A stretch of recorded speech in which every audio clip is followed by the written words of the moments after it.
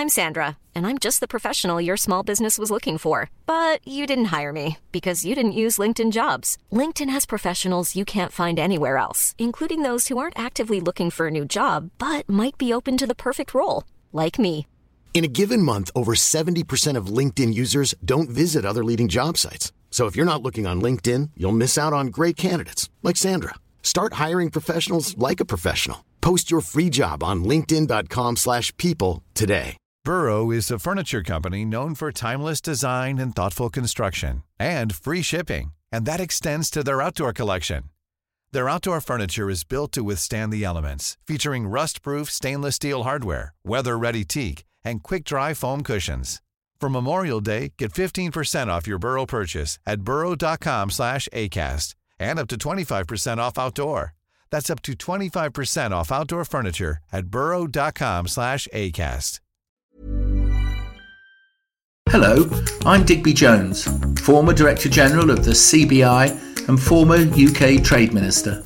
On this programme, we're talking business and we're preparing for Brexit.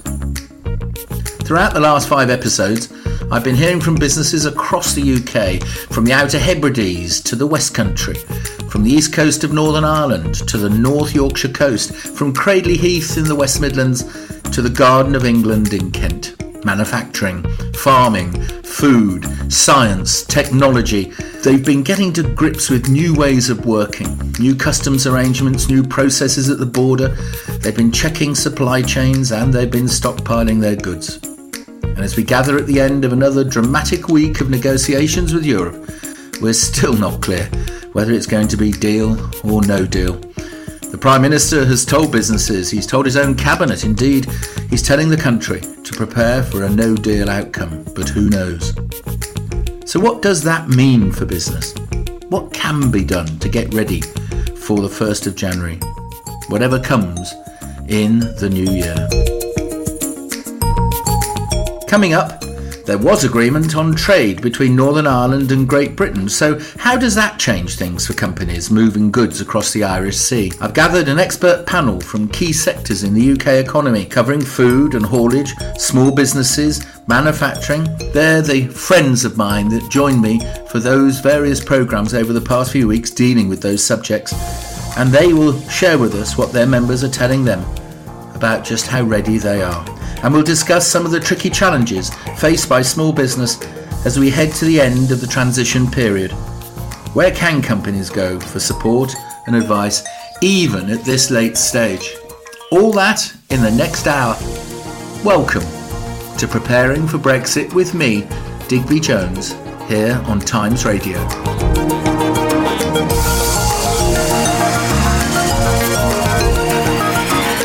Joining me throughout today's programme is Callum Jones, no relation. He's the trade correspondent for The Times. Callum, you're very welcome. Thank you. Now, we're talking on Friday morning, 48 hours before the show goes out, but also, of course, 48 hours before we've been promised that we'll be told yes or no to whether there'll be a deal or not. That's about 3 weeks to go until the end of the year, the end of the transition period. From your vast experience and talking to so many businesses, how do things look from the point of view of UK companies? I think it's, as you say, 3 weeks to go now until the end of this post-Brexit transition period, and we're still not clear entirely what Brexit means.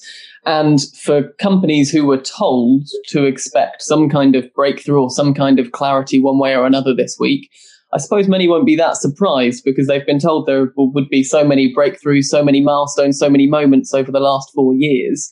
And there were many questions from the early hours of June 24th, 2016, which businesses have asked government again and again and been told to be patient.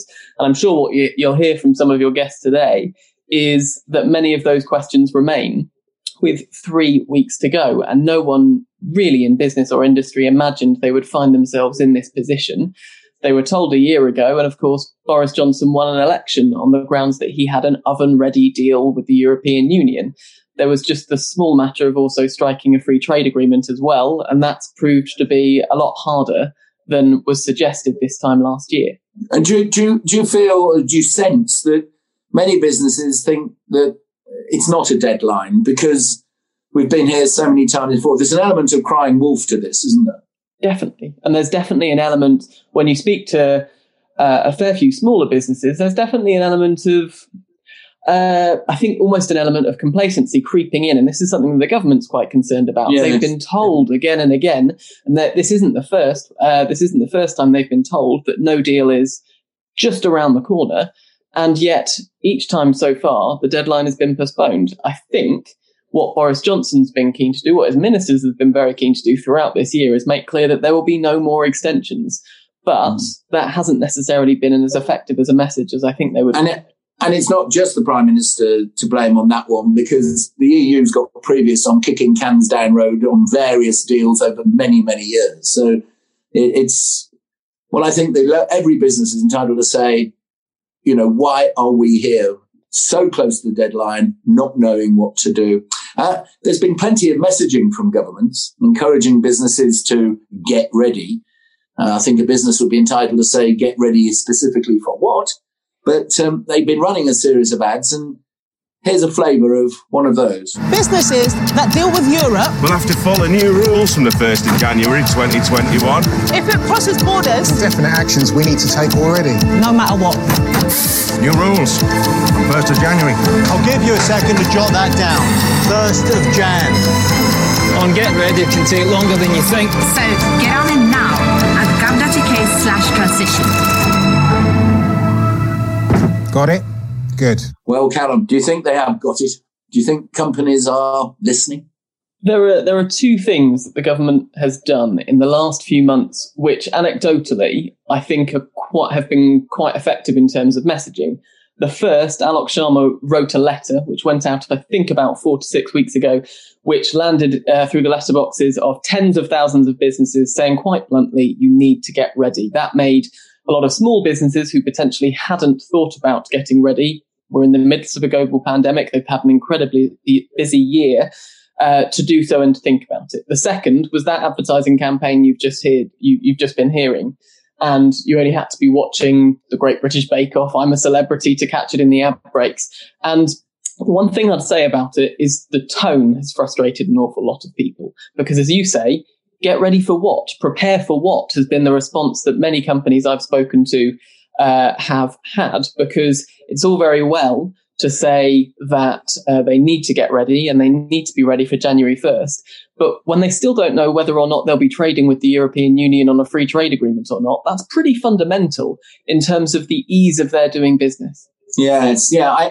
One of the things that I've been so impressed with, actually, of businesses, and I just wish politicians and critics of business and indeed a lot of the media, I just wish that they understood the resilience and the innovation and the sheer effort that all businesses, frankly, but smaller businesses put into this. And they dealt with coronavirus, they're still here. They're now dealing with this, they're still here. And from stockpiling goods to getting your forms to saying, I need some help, and using that help, I'm really, really impressed. Do you think they're ready for the difference between no deal and deal? I mean, have they got plan B? So one of the hardest questions to answer for anyone, I think, at the moment is the generic, is business ready for Brexit? Because business is so different and so diverse in this country and also in any country. You get businesses of all sizes in every sector, in every region, and it's such a complicated question to answer. What's been clear for quite a long time is that many of the larger businesses are ready and are teed up and are prepared. They obviously have their favoured outcome here, but I just recall earlier in the year, before COVID-19 really arrived on these shores, I was up at Broughton speaking to Airbus, and they've been, for example, doing these dry runs with vast Beluga aircraft carrying wings to and from the European Union and preparing for disruption. But that's Airbus, which is one of the biggest companies and employers in aerospace in the UK. For a small business in the UK to be preparing, it's a whole different ballgame. Yeah, it's a very different story. And so certainly the question, when I've asked whether small businesses and medium-sized businesses have been prepared or feel prepared for Brexit over the last few weeks, they say we're as prepared as we can be. But we're trying to navigate the guidance on the gov.uk website, and we're trying to see as much as we can about what might happen come January 1st, but either it's very complicated and we can't get the answers on our specific case, or it's impossible to find out yet until the negotiations conclude. And they're doing it in the alternative. They're doing it as to this is if we have a deal and this is if we don't have a deal, and they have to prepare for two. I was hoping actually to have a government minister here this week to sit him or her down and ask those specific questions. We've asked, and sadly, and probably not that surprisingly, they've declined the invitation. So I'm delighted that what we've got for the listeners to be able to get some good meat in this, the last series, are four of my friends over the last series where they've been with me for the hour of the programme in their speciality. And they've come back today to join me and to explore everything that Callum and I have just been talking about. They're Ali Renison, the head of EU and trade policy at the Institute of Directors, James Sibley, who's head of international affairs at the Federation of Small Business, Elizabeth de Jong, the head of policy for Logistics UK, and Ian Wright, the chief executive of the Food and Drink Federation. Can I just say to you all, thank you. Thank you for what you did in those programs, and regular listeners will remember you, but also thank you for joining us today. So we're going to have a round table conversation about what is, with the exception possibly of COVID, the greatest challenge that's hit business in peacetime. Let's take an opportunity to take stock. We're talking on Friday. Negotiations are still ongoing. Deadline set for Sunday. Heard that before. And the current Director General of the CBI said this week that a deal is a huge prize for Britain and no deal is a huge price for Britain. So I'd like to start by hearing from each of you, what difference would it make to your members in your sectors if there is, or if there isn't, a deal? If there isn't a deal, how ready do you think your members are? Let's start with ladies first. Let's start with Elizabeth. So for us, for the logistics industry, deal or no deal, the two big differences are what things cost, what our imports cost, what our exports costs, and then also if we can trade at all. So until yesterday, we weren't certain at all if trucks or air cargo could fly between the UK and the EU. We've had some certainty on that last night, but it is not quite good enough to give us confidence and to be able to do our businesses. It's just about point-to-point flows. So there's still quite a bit further, I think we need to go, should it be no deal, to get some confidence. But the difference between deal and no deal, we've still got customs checks to do, still got customs paperwork to do, still got safety and security checks to do, and all the associated paperwork. So the preparations are still intense, deal or no deal. And it's a whole new language, whole new systems, whole new supply chain and paperwork that we need to get on top of. Yeah. Ian, is that what your members are finding? Yes, I think I agree entirely with Elizabeth, actually. I mean, there are a whole different sort of slew of problems that come with tariffs. But even without tariffs, in the situation that we get a deal, and I'm pretty much now of the view that we won't get a deal. I'm very gloomy on that prospect. But we have animal health certificates, we've got customs checks, plant health checks, driver checks. All of these add cost, delay and disruption to the food supply chain. And in our case, it's not quite like moving Airbus wings around Europe, as Callum described. I don't mean this rudely, but that is something of a stately process. This for us, stuff has to arrive literally on the shelf and be presented to the shopper immediately. So there's already disruption built into to what comes from the 1st of January. I think that will add costs to at least to our members and to supermarkets of somewhere between 5 and 10%. Now, whether they pass those on is another matter. Once you get into the business of tariffs, it becomes a binary choice. Do you think that your customer will be able to afford these extra costs, and will they be able to get those extra costs from the shopper? And if you sit, and this is true both for the exports going to the EU and for imports coming into the UK. And if you think they will, then you will pass them on. If you don't think so, you will cease to trade.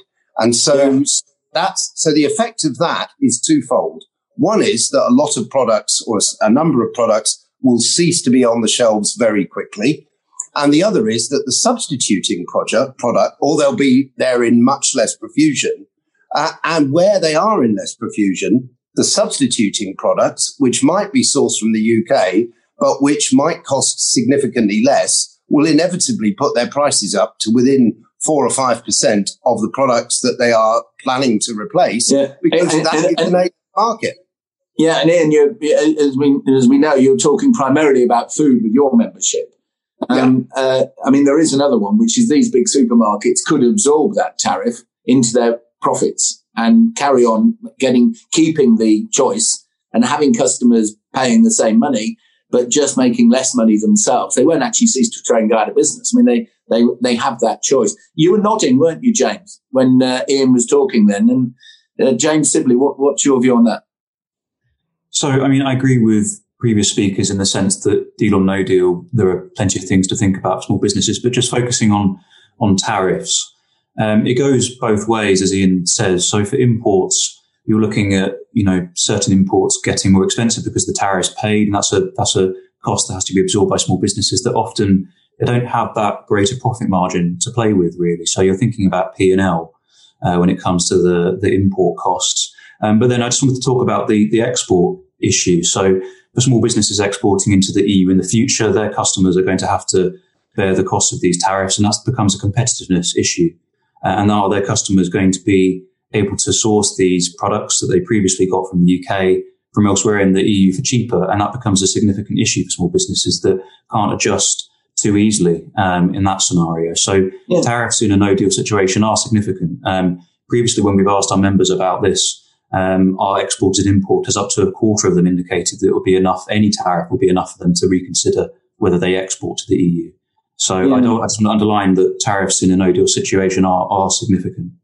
And Ali, you have a wide membership in the Institute of Directors. I often think, we listen to this from a UK point of view, and rightly, but there must be a business in Dusseldorf or Amsterdam or Lyon thinking that they've got the same problems. I think the preparation is a little bit better sometimes on the other side of the channel. And that's because it's just not as politicized. So, for example, if you were to ask me what's one of the big differences between deal or no deal for our members, one of the big challenges for services sector members is they have no idea. And that's a big chunk, not all of it, but about sort of 2/3 of our membership. And one of the things that I've noticed a lot in the webinars that we've been doing lately is people saying, why is everyone so focused on goods? There's nothing in here for services. Financial services is one of the areas where there's a lot of harmonized EU law. So the more law there is, across the piece, the more change there is to plan for. But so, for example, stuff that I think a lot of businesses and people don't think about, but becomes very sort of costly to your bottom line if you haven't planned for it. How does VAT work when you're doing services trades? Completely different, because it's that thing that once you're outside of the single market, while in some areas it's not harmonized, there's a lot of kind of predictability that we rely on. So if you go and deliver a course online or a sort of presentation to a client in Germany, there are so many bells and whistles you don't have to worry about that you will have to now check the fine print of. So for a lot of members, trying to distinguish between deal versus no deal for services is, I think, quite difficult. The last thing I would say briefly on that, though, is that I think one of the big differences will be how the level of disruption, because in a deal setting, there is cooperation between the UK and the EU, and you have I would anticipate, it's hard without knowing to see the deal. I would anticipate that in a deal, you're going to have some kind of derogations, flexibilities that stagger. They don't extend transition, but they stagger kind of the introduction of some of these. And we saw it in the Northern Ireland Agreement yesterday.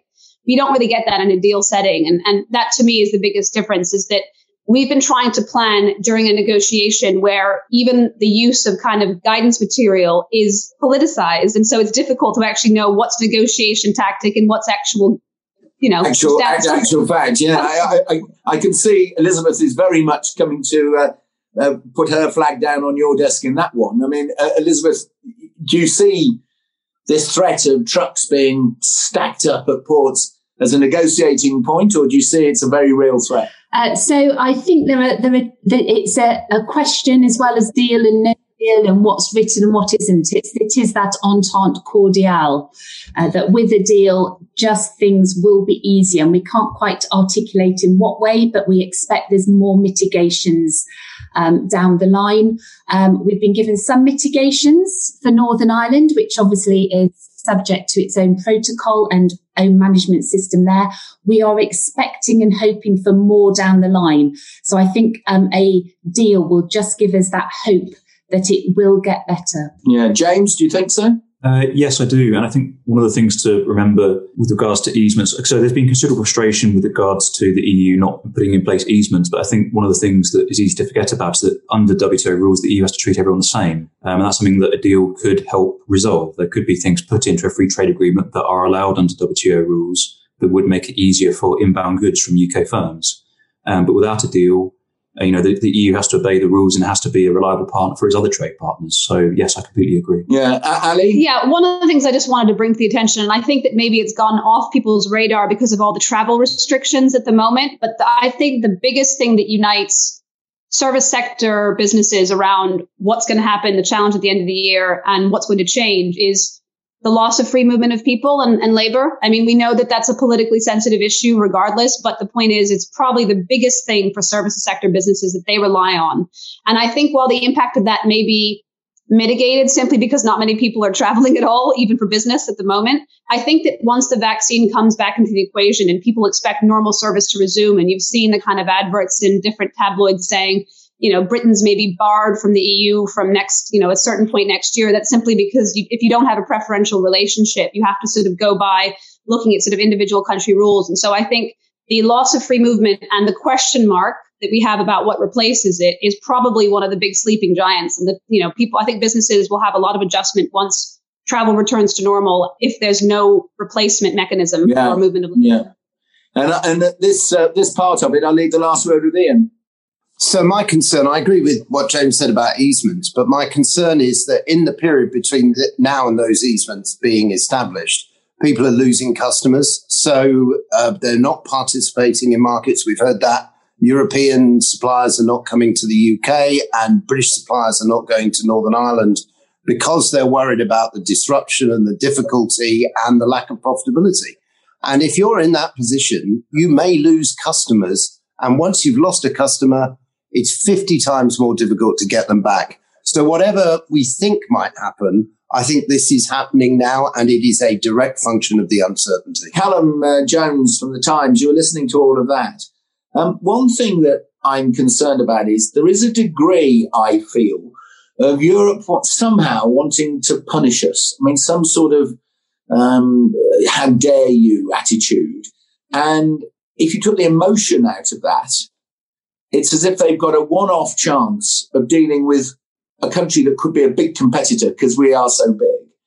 So even if I remove emotive words like punish and surrender and win and lose and all that, they do have this chance to petter us a bit, don't they? Because we will be such a competitor. I think it's often a point that's made very often, isn't it, that free trade agreements are a lot easier to negotiate if you could ever remove the politics from them. And that's always completely impossible because there are so many stakeholders on either side.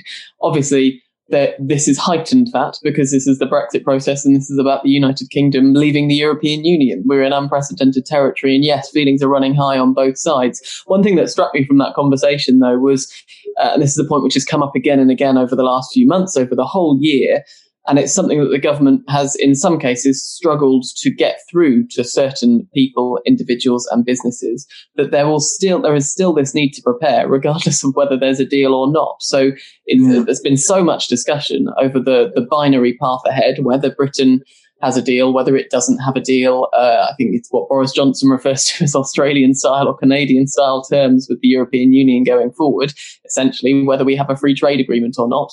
But either way, there's a lot of preparation and a lot of change. The key thing about no deal, and it was something that was touched upon a few moments ago, is that the impact of that lack of cooperation, the impact of the souring politically in relations and what that might mean in terms of the situation at the border, if you're trying to get your goods through, or even for service-based businesses as well, could make things even more difficult. Well, thanks very much, Callum. You're listening to Preparing for Brexit with Digby Jones. This is Times Radio. It's that time of the year. Your vacation is coming up. You can already hear the beach waves, feel the warm breeze, relax, and think about work.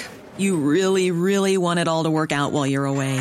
Monday.com gives you and the team that peace of mind. When all work is on one platform and everyone's in sync, things just flow. Wherever you are, tap the banner to go to Monday.com. I'm Sandra, and I'm just the professional your small business was looking for. But you didn't hire me because you didn't use LinkedIn Jobs. LinkedIn has professionals you can't find anywhere else, including those who aren't actively looking for a new job, but might be open to the perfect role, like me.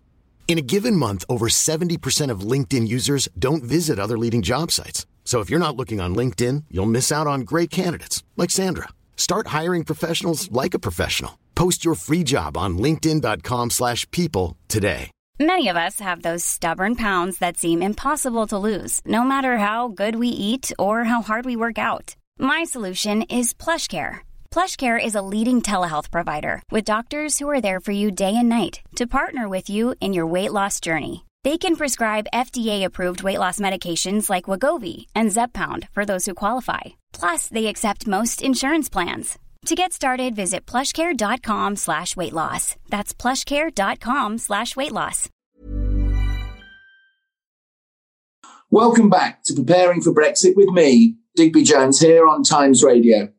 It's the final episode in my series where I've been taking the temperature of businesses around the country, different sectors, different places, different sizes, and hearing what they've been doing to get ready for the 1st of January, the end of the transition, whether there is a deal or whether there isn't. And of course, we all know it's not long to go now. And as I gather together my guests, my friends over the past few weeks, no agreement on whether there will be a trade deal or not is still hovering there. We're recording this just 48 hours before we've been told there's another deadline. But of course, we have all of us heard that before. One thing that was agreed was how the rules in the Brexit divorce deal will be implemented in relation to Northern Ireland. And if you've been listening to my series, you'll know that this was an area of key concern for business, not just those in Northern Ireland, but those who traded with them. Here's Cabinet Office Minister Michael Gove announcing the agreement to Parliament this week. I'm pleased to say that on Monday, the European Commission Vice President, Maroš Šefčovič, and I, as co-chairs of the Joint Committee set up to negotiate the implementation of the protocol, came to an agreement in principle on a deal which meets all of those commitments and puts the people of Northern Ireland first. This deal protects unfettered access for Northern Ireland businesses to their most important market. And as the Prime Minister underlined, this had to be protected in full. And that meant removing any prospect of export declarations for Northern Ireland goods moving from Northern Ireland to Great Britain. And that's what our agreement will do. There will be no additional requirements placed on Northern Ireland businesses for these movements, with a very limited and specific exception of trade in endangered species and conflict diamonds. This deal would keep goods flowing between Great Britain and Northern Ireland in January, and indeed provide some necessary additional flexibilities. It protects Northern Ireland's supermarket supplies. We heard throughout the year that traders needed time to adapt their systems. That's why we've got a grace period for supermarkets to update their procedures. And our agreement also prevents any disruption at the end of the transition period on the movement of chilled meats. British sausages will continue to make their way to Belfast and Ballymena in the new year. Well, that was Michael Gove announcing that in Parliament. And my friends are still with me. And given that he ended with sausages, I can't think of a better segue into Ian at the Food and Drink Federation. How important is the flow of foodstuffs to and from Great Britain and Northern Ireland, Ian? Well, it's very important because Great Britain is the major supplier to Northern Ireland supermarkets, and Northern Ireland actually is a net exporter of food to the UK. So both are important trades, but they are different. So the trade from GB to Northern Ireland is more in finished products, and it really is supplying the supermarkets and the convenience channel and hospitality when it's there. And the trade the other way is much more in what I would describe as more primary products like dairy and meat. And of course, it's fascinating that Michael ended that speech, or that clip ended on Michael's Jim Hacker play to save the great British banger. It's become a kind of shibboleth in British politics that every politician sees the Hacker route to number 10. And he, of course, got to number 10 because he saved the sausage. And that's what Michael's doing there. Actually, it's only been saved for 6 months, and they will have to work out a longer solution. And I think one of the grace periods are very welcome. There's no question about that. But the real question for UK traders doing business in Northern Ireland is, can they do so profitably in the future?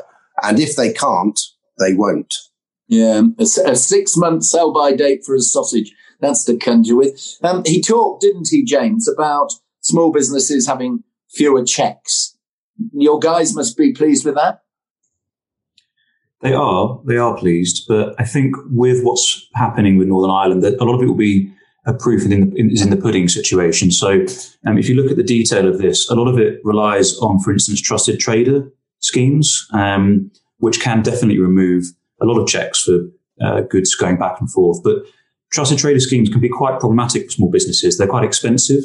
They rely on, for instance, putting up collateral. You're talking about tens of thousands of pounds potentially for registering for these schemes. So welcome progress from the Joint Committee, but we need to see how it works in practice, really. Yeah. Elizabeth, when you were my friend on that programme a few episodes ago, you actually said to me that you were concerned that the check on the Northern Ireland border with Ireland just wasn't fit for purpose. Does anything you've heard in the last week say that your concerns are answered? We're not there yet. We'd been really, really pressing for mitigations to help that administrative burden on businesses involving supplying Northern Ireland communities. And we had thought we would get more from our discussions with ministers as well. So we're hoping more is to come. So unfettered access, Northern Ireland to Great Britain, we sort of expected that. UK trader scheme with no tariffs, GB to Northern Ireland, we sort of expected that. But we were wanting a much longer grace period for traders for their SPS checks. And we wanted that to include all retails, not just agri and plant products as well. So at the moment, this is still potentially damaging to the Great British economy as well as the Northern Irish economy. Yeah, and Ali, you heard what Michael Gove said. Are you any clearer on exactly what has been agreed that was different from a couple of days before it? To some extent, but obviously when a politician, minister on either side of the channel gets up to sort of give their version interpretation of what they agree, there's always going to be a little spin, isn't there? So that's why I think everyone's waiting for the actual guidance to see what the EU publishes in terms of what it sees as what the rules are, and the legislation itself. Ultimately, I think it really emphasizes the fact that, really to understand what the impact's going to look like, you sort of need to know what the wider relationship between the UK and the EU is going to look like. Because ultimately, the need for the concerns about controls, the extent of controls, the extent of the new documentation, what businesses in Northern Ireland and what the government, I think, ostensibly is and should be most worried about is that effectively Northern Ireland businesses just become the path of least resistance for GB suppliers and customers just becomes too great and they look to sort of go somewhere else. Yeah, and that's Ian's point on losing your customer and competition. Elizabeth, you want to come in? Yes, just wanted to say a shout out almost for the post and parcel sectors. That's a blank bit of paper for Northern Ireland that they're still working on, but it is so important. There's about 7,000 consignments per truck. Some people bring over 30,000 consignments a day, and they've still got to fill in paperwork, 36 data entry fields for every single consignment. So we've got to get breakthrough there too. Yeah, and Ali, I interrupted you, but just to ask, you've all referred to this guidance that's going to come out on this. Have you any idea when it's going to be published? We think maybe next week. I think they're sort of probably waiting for just sort of legal scrubbing, probably with the EU to get it straight. I mean, but for me, one of the things that was reported, I don't think it was necessarily in the command paper, but one of the things that was reported last night was that the UK was going to unilaterally agree to align to sort of certain agri-food rules, but temporarily, basically for as long as these kind of flexibilities and derogations last. And again, for me, that just re-ups the fact that, we're in this situation because the previous prime minister had said that, when there was the backstop, if it was ever activated, that she would unilaterally align to EU rules that, Northern Ireland still had to follow so that you didn't have that sort of disruption to internal UK trade. And obviously the government sort of said that it's not going to do any of that alignment this time around. And that's where the sort of trying to find out ways in the absence of aligning to EU rules because the government doesn't want to, but to still minimize the impact of the new controls. That's the sort of devil in the details in the space that we're in. Well, one person that this is bound to affect is Sarah Hards. She's the Business Development Manager at AM Next Day, based in Larne in Northern Ireland. And she, like many others, has been waiting for news about how the flow of goods across the Irish Sea is going to work at the end of the transition period. Now, you'll recall that we spoke with Sarah a couple of weeks ago and asked how were those big questions still outstanding going to be resolved. Sarah, you're welcome. Hi, Digby. Thanks for having me again. It's a pleasure. Welcome back. We spoke a couple of weeks ago, and it does seem this week that things have got a bit better. What has happened exactly? Yes, well, the command paper was released last night regarding the Northern Irish Protocol. And there are definitely some positives there for sure. We have been reassured that there will be no tariffs on goods coming in from GB to NI and that there will be unfettered access from Northern Ireland to GB. Those things we were pretty sure were going to happen in the first place. Some things that came out last night is that there will be no SPS checks, so sanitary and phytosanitary goods coming in from GB, which is a positive. There's no formality there for our retailers and our smaller customers coming in on their kind of food and animal origin product goods until April. It would have been great to see that extended for another couple of months, but they won't have to do kind of those certifications. Will make it a little bit easier in the transition. However, chilled meats, your pies, your mince, your sausages, things like that, your burgers will have these checks from the 1st of January. So everyone has to get on board with that pretty quickly. And do you think that, and is that's a change this week for the better? It would have been nice to have that pushed back as well with the checks on the chilled meats and things. But, to kind of, to have no SPS formalities for the other goods for a few months, yes, it is good. It will ease things. It will help our customers. And do you have all the information you need to move stuff in either directions? We are still waiting on the detail. That was the only kind of one of the disappointments about, the kind of information received last night is we really are still up in the air with the detail as to how kind of detailed these documents that they still have to do. We still have to do customs declarations. We still have to do safety and security declarations, but we don't know to what level. Is it for each store? Is it for each trailer of goods coming in? Is it for each pallet? And then digging down beneath that, is it, looking at commodity codes for every single product on a pallet where there could be 100? And you still don't know that? No, we still don't know that. You've got to know that in the next 2 or 3 weeks, obviously. Exactly. And we have to train staff and have our customers train staff or get customs agents in. You're going to have a very busy Christmas, aren't you? Yeah, exactly. And I know this is the $64,000 question, and it's unfair in a way, but how does the 1st of January look for you right now? Like a mad rush. I can only presume that we are going to be all hands on deck for some of our customers to get their goods in. We're going to be trading, throughout Christmas, between Christmas and New Year, having freight coming in and being delivered. And on January 1st, I really hope it is going to be that light touch that we've kind of not been promised, but it's been suggested. But I really don't know, are we going to be made an example of and trucks pulled aside at the side of the road and not making the crossing of the Irish Sea? We just don't know. Now, throughout this series, we've put small businesses at the centre of our discussions. Indeed, they've been the start of our shows. And they've shown us just how resilient UK small business is in so many ways. They've just been getting on with planning as best they can for the end of transition. So having heard from Sarah about the problems in Northern Ireland, here's a flavour of some of the concerns that were raised in the programmes over the past 6 weeks. What Brexit did, of course, was change the mood music. So all my customers think, oh my goodness, Western is no longer going to be in the EU, blah, blah.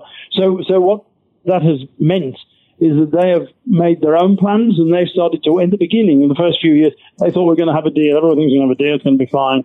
Yes, you'll be fine, I reassure them. But now as we cruise towards the deadline and we see no deal, I can assure you we've lost significant business in the last 18 months particularly, when my customers see it as a risk mitigation exercise to not be dependent on the UK in the same way. The European market is very important, and the most immediate threat, if there is a no deal, is that we would face a tariff of, I think it's 7-8%, something like that, and that would have to be absorbed into the costs. Because of the process, we're already a little bit more expensive than some other fabrics. You can't go back and say, look, we're adding on almost 10% to the cost. The pinch point is going to end up being Dover, the Channel, Portsmouth to some extent, and what we call the non-inventory ports, the ports that are not currently directly linked to the customs system. And our concern there is that information is still very short.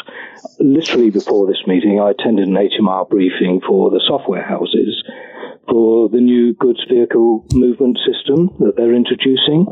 And it's clearly not ready. Whatever happens, we are going to work probably 24 hours in advance until it settles down, so that we can, because you can't kind of put off a funeral. I mean, weddings are going ahead at the minute, but with funerals they are.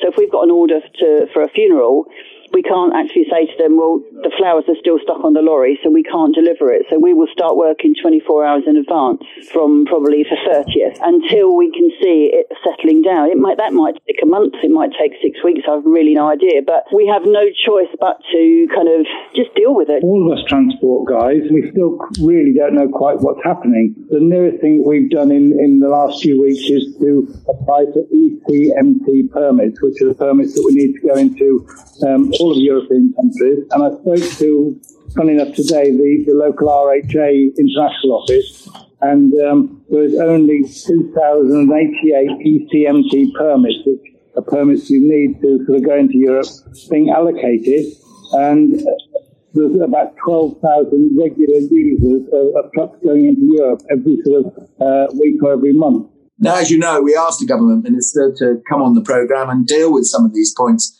but they declined. However, in the last few minutes, they have actually sent us a statement to deal, in their mind, with some of those points.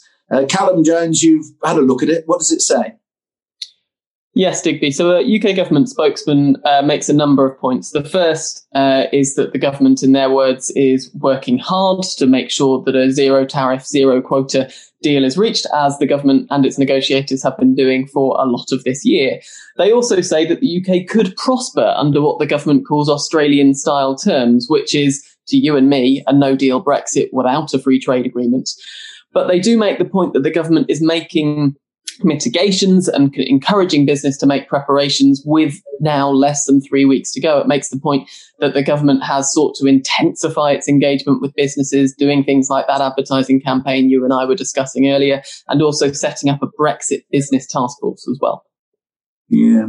And they seem to be making quite a show of spending an awful lot of our money, probably rightly, on the borders. That's right, yes. So the spokesman lists various investments that's been made. So they say £705 million has been spent on jobs, technology, infrastructure at the border. They've even provided £84 million in grants to boost the customs intermediary sector, which will be dealing with this huge rise in demand potentially at the turn of the year. The one thing I would say about that £84 million, though, is there's a reason why they say it has been made available, because some companies have not yet taken that opportunity. That's amazing, isn't it? With only 3 weeks to go and they haven't yet taken opportunity of the money.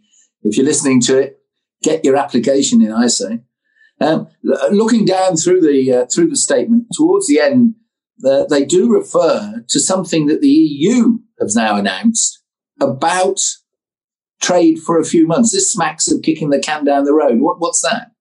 So this is about mitigations that have been announced by the European Commission under a no-deal Brexit. And this is something that companies in the logistics sector, but also in many industries, have been wondering about for quite some time. And there wasn't any clarity on that until this week. And it's this. The EU published what it called a temporary measure that would permit journeys to and from the EU, even in the absence of a free trade agreement for 6 months without the need for any permits, which does simplify the ease of doing trade with the European Union and certain markets that we are very reliant on. In theory, the government says it would use that 6-month grace period to put alternative permanent arrangements in place. But as you say, kicking the can down the road. Yeah.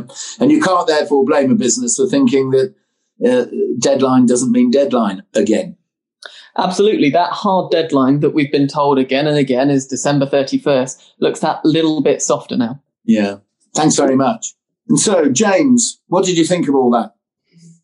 So I think in those clips that you've just played and the announcement you just read out, you've kind of got an overview of the situation as it is. We've heard about how small businesses, they're really doing their best to deal with this situation. You know, there's a lot of innovation going on. There's a lot of small business owners really trying to flex their time and respond to this as best they can. I mean, they know that they need to make changes, deal or no deal. They know we're leaving the customs union a single market. But despite that, there continues to be a lot of uncertainty. We've heard about whether there's going to be tariffs or not, and how do you actually plan for your product increasing by 7 to 8% in cost for your customers. And we've heard about, problems at the border with regards to logistics. So I think small businesses are doing what they can, but there's only so much you can plan for. So I think our message to small businesses has been, do what you can to prepare. There's a lot you can do now, and then just try and, cope with things as they emerge in the next few months. And the other message I think that I have to government is also that the job of preparing and supporting small businesses doesn't just end at the end of this year. Government's going to have to do a lot in the next few months, next year, to really help small businesses get up to speed with all these changes that are coming in. We're now 2-3 weeks from the end of the year. There's more changes potentially in a trade agreement. We're going to have to help small businesses understand that and act on that as quickly as possible. Yeah.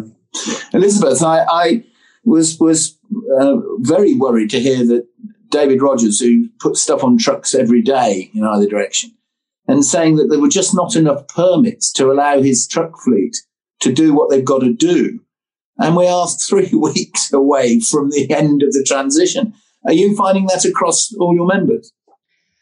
Yes, that is the fact. So the permits were allocated the day before yesterday, and there were 10 times more applications for permits than there are permits. So that's incredibly impactful in ways that we almost can't believe on businesses and their ability to plan for just 3 weeks' time.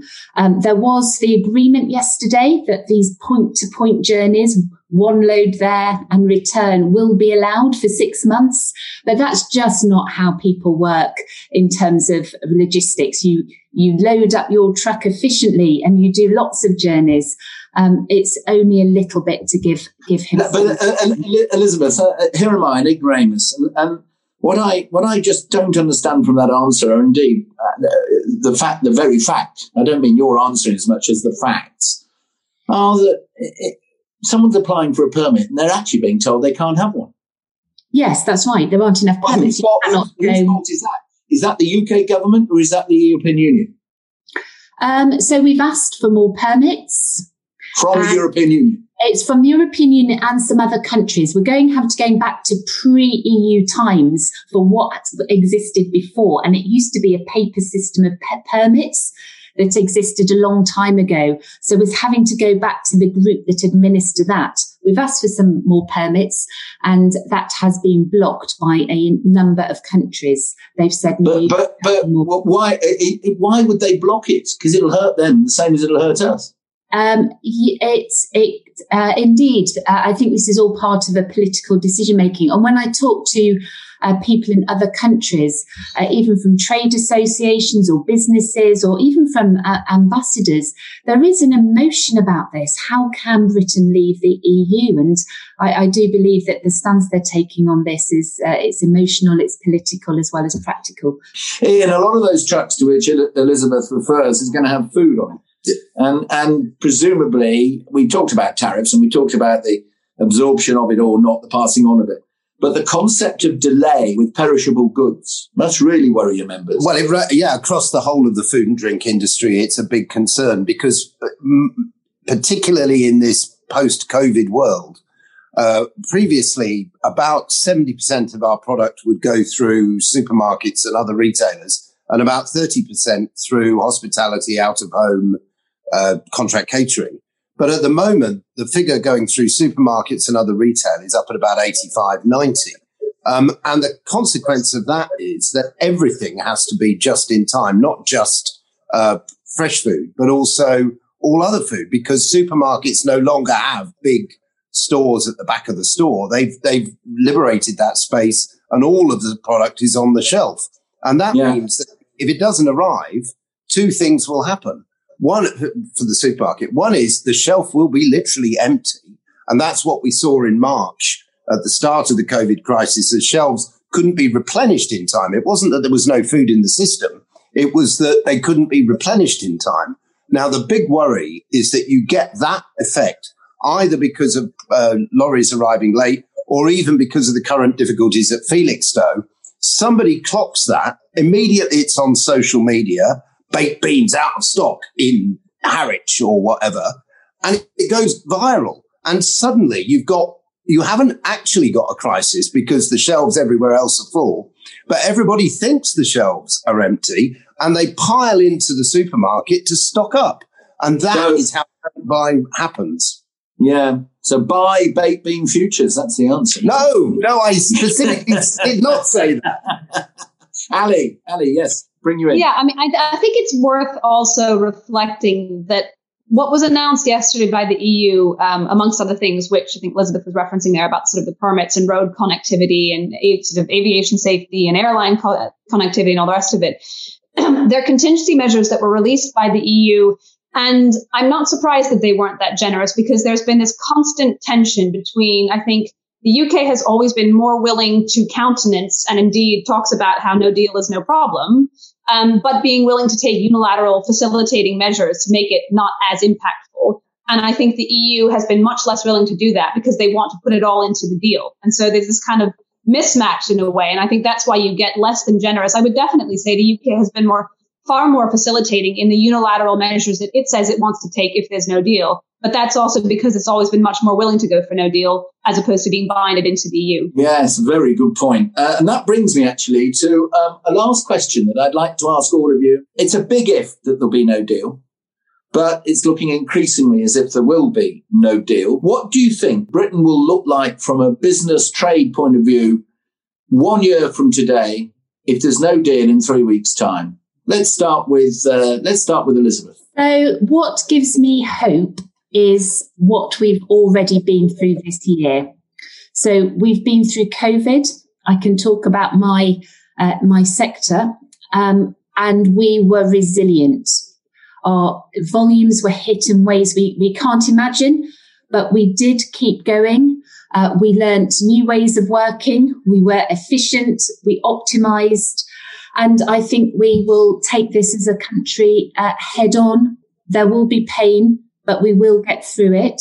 We'll learn what to do, and we will be flexible, resilient, and deliver. Thank you. James? I think I'd agree. After a year, as we've seen this year, small businesses are flexible, they are resilient.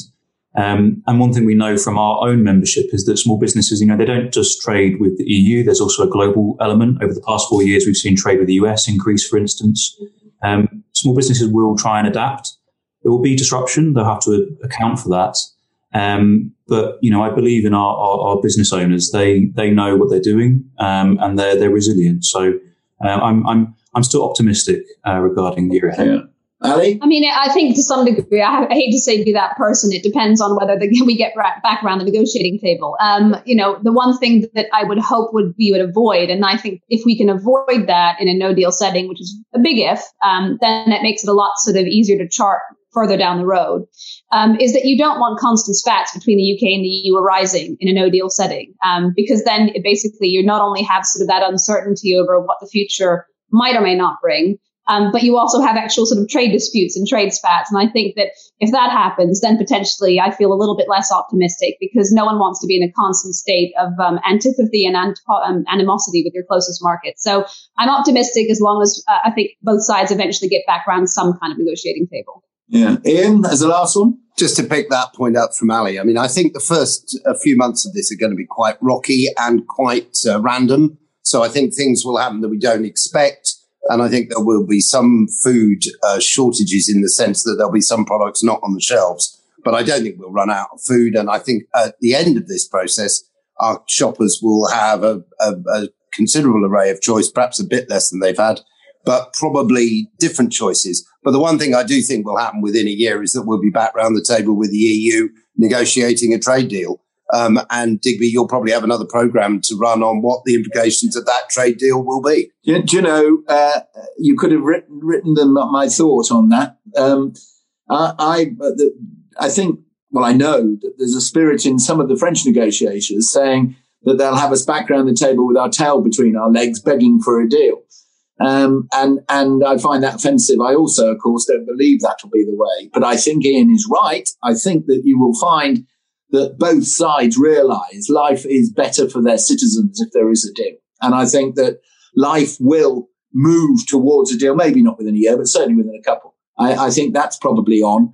And there is an element to kick the can down the road with a statement from the EU I read out on the government response about the fact that they're saying, well, you know, they will allow the goods either way to get through the jam on January the 1st. Well, there's a little bit of an element of not yet, not yet. Could I just thank you all? Ali Renison, the head of EU and Trade Policy at the Institute of Directors, James Sibley, head of International Affairs at the Federation of Small Business, Elizabeth de Jong, head of Policy at Logistics UK, and Ian Wright, the Chief Executive of the Food and Drink Federation. Thank you for your time in your programme in the last few weeks. Thank you for your time today. And I guess I'd sum up by saying to you all, every one of your members is hoping that common sense will win through. There's a bit of a problem with that, of course, which is sense has never been that common, has it, really? Thanks very much indeed. And Callum, what do you think? You've just asked the impossible question, haven't you? I mean, it's impossible to see what happens over the next 12 days, let alone the next 12 months. So it's very, very hard to predict where we'll be this time next year. The UK is about to transform its economic relationship with its largest trading partner for the first time in decades in the midst of a global pandemic. We're already seeing container ports over the last few days and weeks that collide at the coalface, but we'll see how that progresses over the next few days and weeks. But in 12 months' time, I think, as some of your guests have said, business has proved this year it's nothing if not resilient. So let's try and cut through the fog with a bit of optimism. Let's hope it's not pie in the sky, but let's hope it's realistic optimism. Some of the economic disruption business and government would expect in the event of a no deal over the first few months is likely to subside or be mitigated in some way as companies and officials really get to grips with the new reality and work through some of the teething issues at the border. The extent of that is impossible to gauge at this stage. On a political level, and this is where we hear Boris Johnson and other ministers talk about the opportunities of what you and I would call no deal, what they would call the Australian-style outcome, is the various trade deals that ministers want to strike around the world.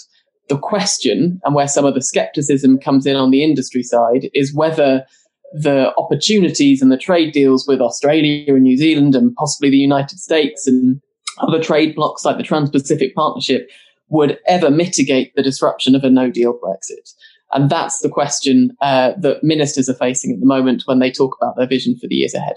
Yeah. And I can't let you get away having asked the others and put them on the spot. So I must do the same to you. No deal, and then a year on. Where are we? I think there will still be a degree of disruption, because obviously when you put up barriers to trade like that, it is going to change trade flows. It is going to change trade patterns from the tariffs, but also from the additional non-tariff barriers that will be caused by a no-deal departure. That's not to say, though, that the disruption that we would see on day one, on week one, on month one, or even in the early months of a no-deal Brexit would be there forever. I think you would begin to see some changes in long-term trends, though, in terms of where the country sources some of its products, sources some of its components. And, of course, that may well have an impact on some of the companies that choose themselves to base themselves in the UK in the longer term, and those that don't. Yes. And you would think that Ian, if you remember, Ian Wright said there will be a trade deal down the line. Would you agree with that? Throughout the years, there have been various people who have been very optimistic throughout all of it and said, look, there is political noise here, but fundamentally, both sides in an ideal world want a deal and would be better off under a deal. But right now, it feels a bit too close to call, doesn't it? Because we're running right down to the wire, as these things do. But if I was a betting man, and I'm not, I would probably say that we should expect a deal. But then again, it's getting pretty close to the wire now. Yeah. Thank you. Callum Jones, trade correspondent at The Times, thank you for your time. And thanks for your insights as well. Well, that's it from me for the series. I thank everybody today, but I guess the stars of the show have really been the tremendous businesses all over the country in all that they do, and just how resilient they've been through the most difficult year since 1945, and also now facing the huge uncertainty of a different relationship with their biggest trading partner. And can I also thank you for listening? You know, at the end of the day, programs like this don't exist unless people tune in. So thank you for that. And it's important that as a nation we understand how important business is to ensuring that money is made for the nation, which can pay for all the public sector delivery that we need. And so I wrap this up with a thank you for listening. And this is Digby Jones preparing for Brexit on Times Radio. Bye-bye.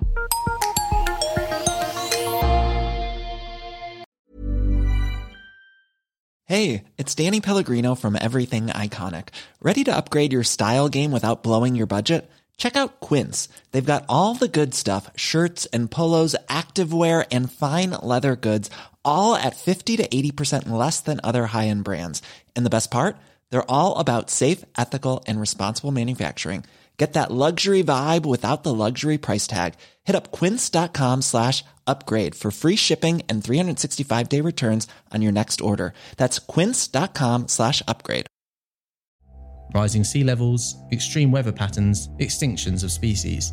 Our planet needs protecting. I'm Adam Vaughan, the Environment Editor for The Times, and this is Planet Hope from The Times, in partnership with Rolex and its Perpetual Planet Initiative. In this podcast, we hear from leading experts from around the world who are committed to finding solutions. These explorers, scientists, entrepreneurs, and citizens are committed to a common goal: to protect our home, Earth. Listen now wherever you get your podcasts.